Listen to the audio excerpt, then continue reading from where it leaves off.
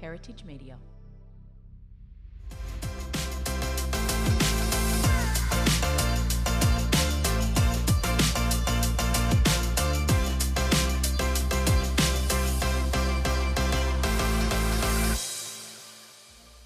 Buying a home can be a massive task, and with the market moving so quickly, it's always good to have someone on your side and in your corner to help you find your dream home. On today's pod, we're actually going to be chatting with Lachlan Clump from Wisebury Heritage to find out exactly what a buyer's agent does and, more importantly, how they can benefit both buyers and sellers in this crazy hot market. And I've been really looking forward to chatting to Lockie, and I can't wait for you to listen. Here he is. So, can you tell me a little bit about yourself? Like, where did you grow up? So I've lived on the coast pretty much all my life. Got family, friends around here. I've been growing up around the area pretty much since I was born, really. So. Okay, and yeah, how long have you been in the industry for now, Lockie? I've been in the industry just coming up on 2 years now. So, yeah, still young, hungry, keen, and energetic. So, yeah, loving it. And did you do what all the agents at Wisebury do, which is you start at the bottom and just climb your way to the top? Yeah, pretty much. So when I started, it was just basically doing just cold calling, signs, putting up the pointer signs on the Saturday, getting a lot of appointments for the listing agents and stuff like that. So, yeah. So I'm going to jump straight in and just say, tell me about a buyer's agent and a listing agent, because I just thought sales agents were sales agents, but clearly there's a big difference. Yeah, definitely. So, you've got your average buyer's agent, and then you've got the listing agent. So the buyer's agent more focuses on the relationship with the buyers and pitching properties, just seeing exactly what they're looking for, what their motivation is to buying, what's their time frame. We focus purely a lot of that work, which takes a lot of slack off the listing agent when they can just purely go out and list properties for sale and build a relationship with our owners. So they list them, we sell them. And can you be better suited to one role than the other? Yeah, potentially. I mean, when you start off, you probably need more of a buyer's agent role just to get the gist of everything and how the industry works, and gradually build yourself up over time and experience through transactions. And, so you basically just build yourself up pretty much. So as a buyer's agent, what do you do on a usual day? What does a day look like for a buyer's agent? So a day would look like, in the mornings, you obviously just touch base with all your AAA buyers that have to buy a place. Pitch them new properties, off-market stuff, on-market stuff.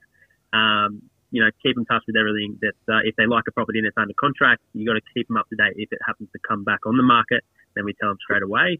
It's just basically knowing the facts and knowing your market, really. So, yeah. And why would I use one if I'm looking and I'm scouring realestate.com and Domain, and I'm on every website available?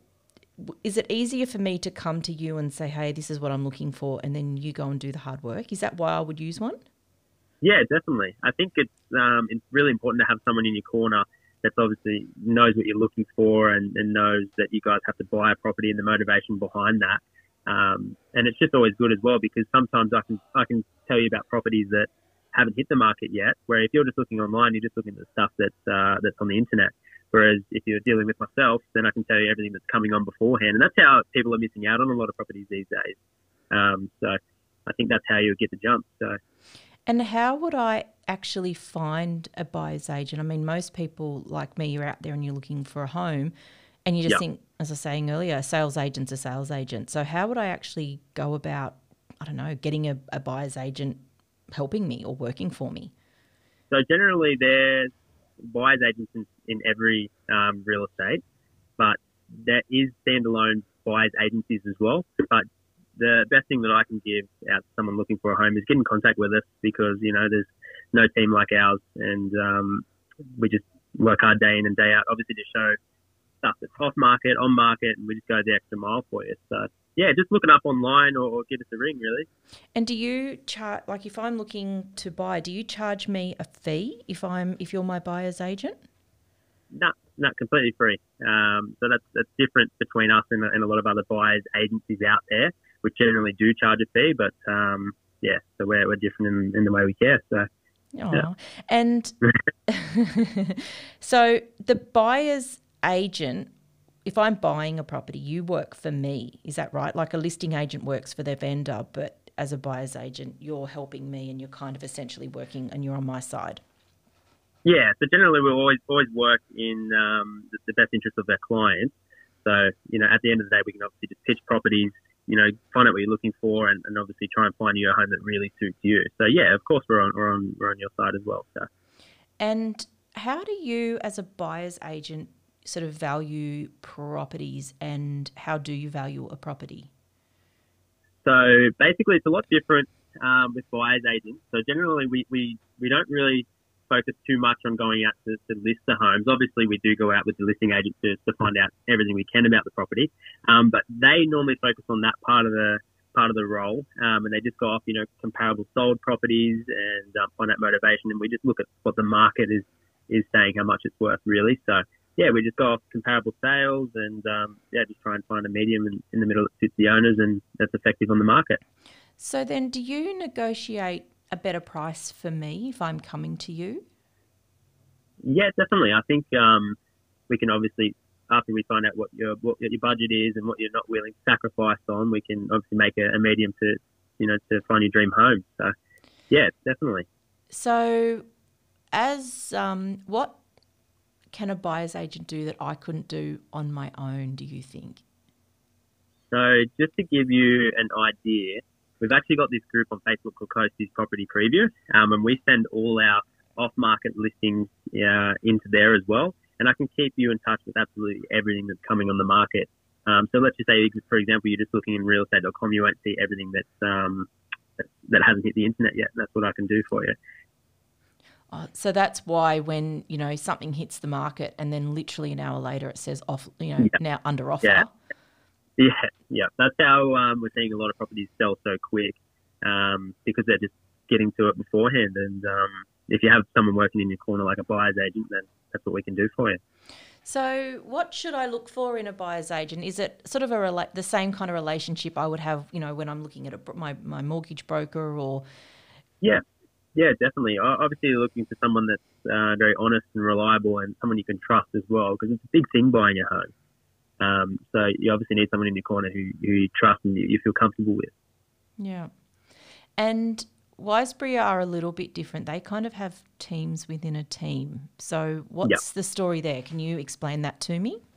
Yeah, definitely. So just to break it down a little bit, for example, we'd have, let's just say 3 people in a team. So you've got a listing agent, a buyer's agent, and generally like a personal assistant or a prospector. So each individual person on that team can focus on what they're solely there to do.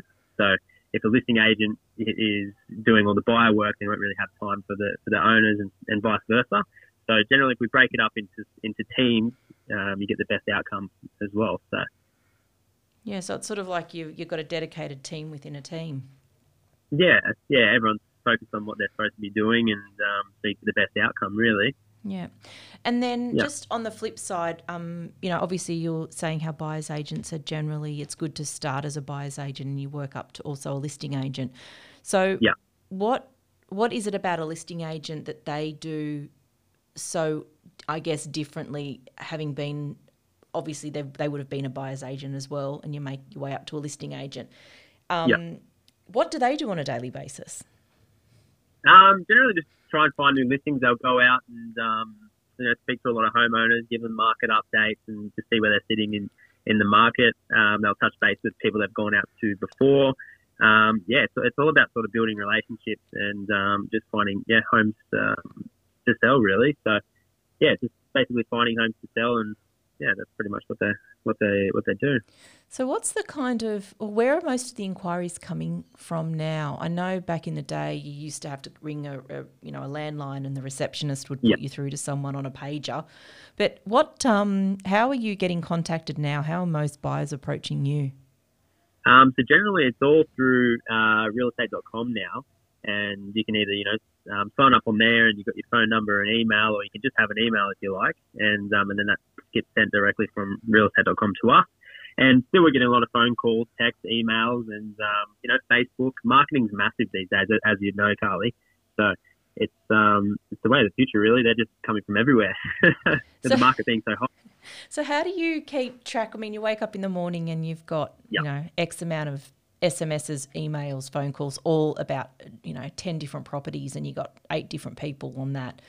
How do you keep track with who's looking at what, or do you find that say I've asked you about a particular house, I've also asked you about 6 other homes as well in that sort of price bracket with the same amount of bedrooms?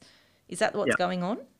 Yeah. So generally, that's the first priority of a buyer's agent of the morning. Go through inquiries, get back to everyone as soon as possible, because they want to know how much his property is, or what the address is.